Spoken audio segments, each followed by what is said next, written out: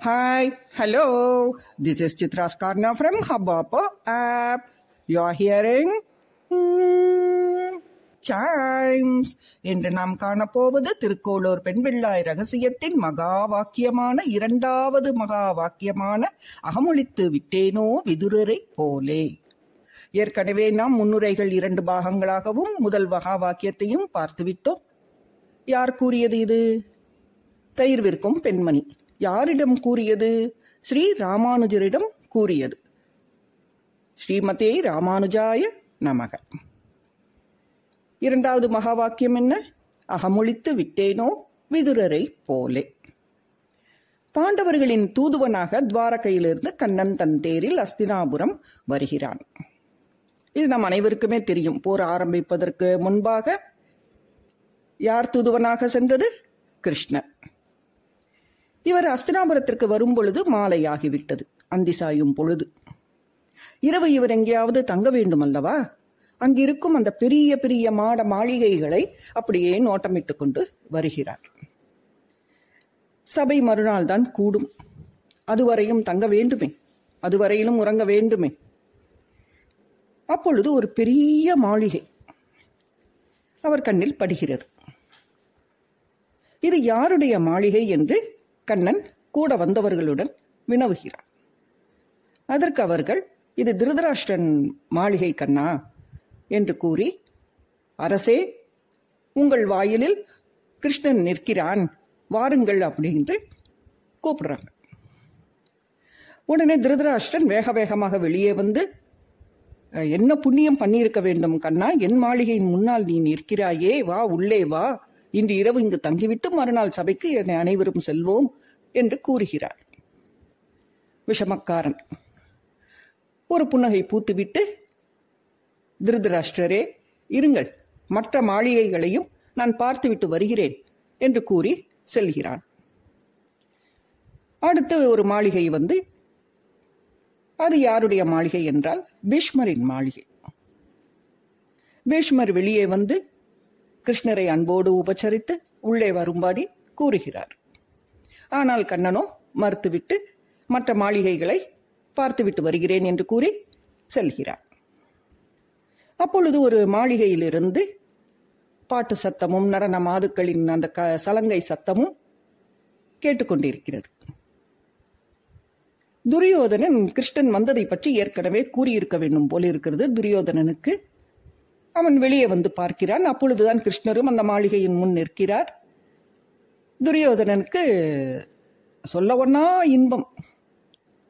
ஆஹா கண்ணா, வா, என் மாளிகையிலே நீ தங்கிக் கொள்ளலாம், இன்று இரவு இங்கேயே நீ தங்கலாம், மகிழ்ச்சியாக இருக்கலாம், நன்றாக உனக்கு பொழுது போகும் என் மாளிகையில் தங்கினால், வா கண்ணா என்று கூறுகிறான்.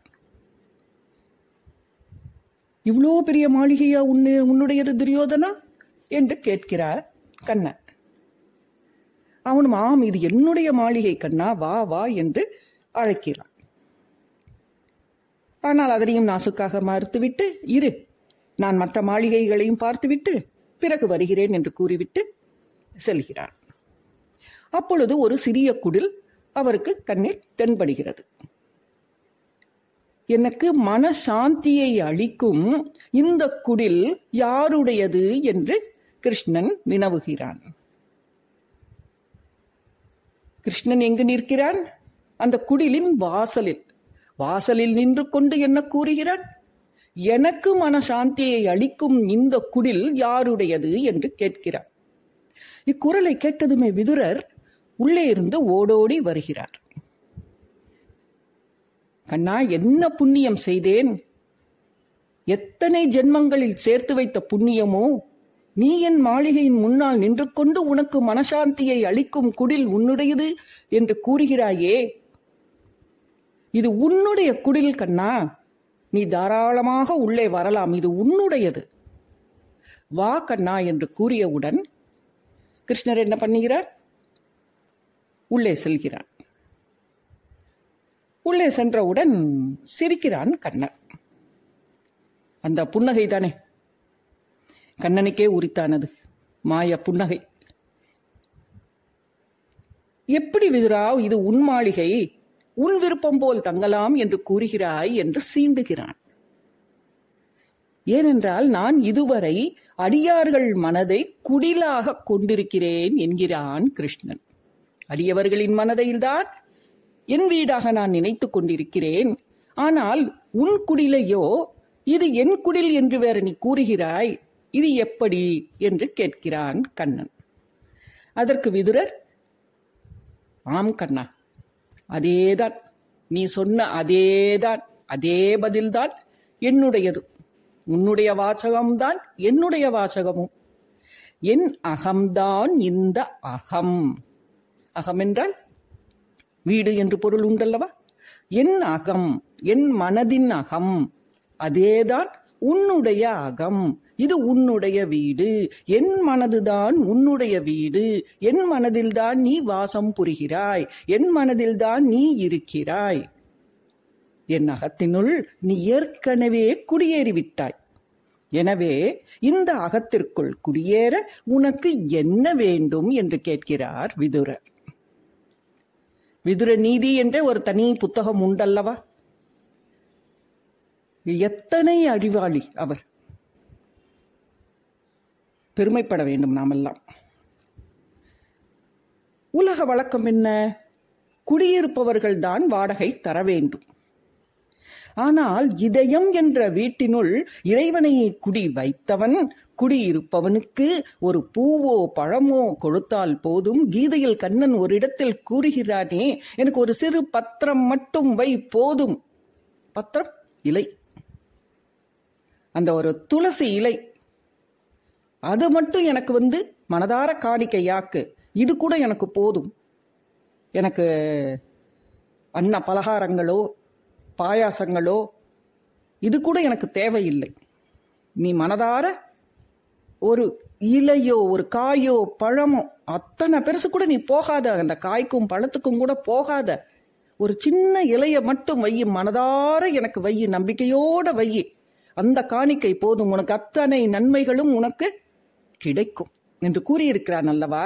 இப்பொழுது அதேதான் இங்கும் அவன் யார் கூறுகிறார்? விதுரர் கிருஷ்ணரிடம் கூறுகிறார்.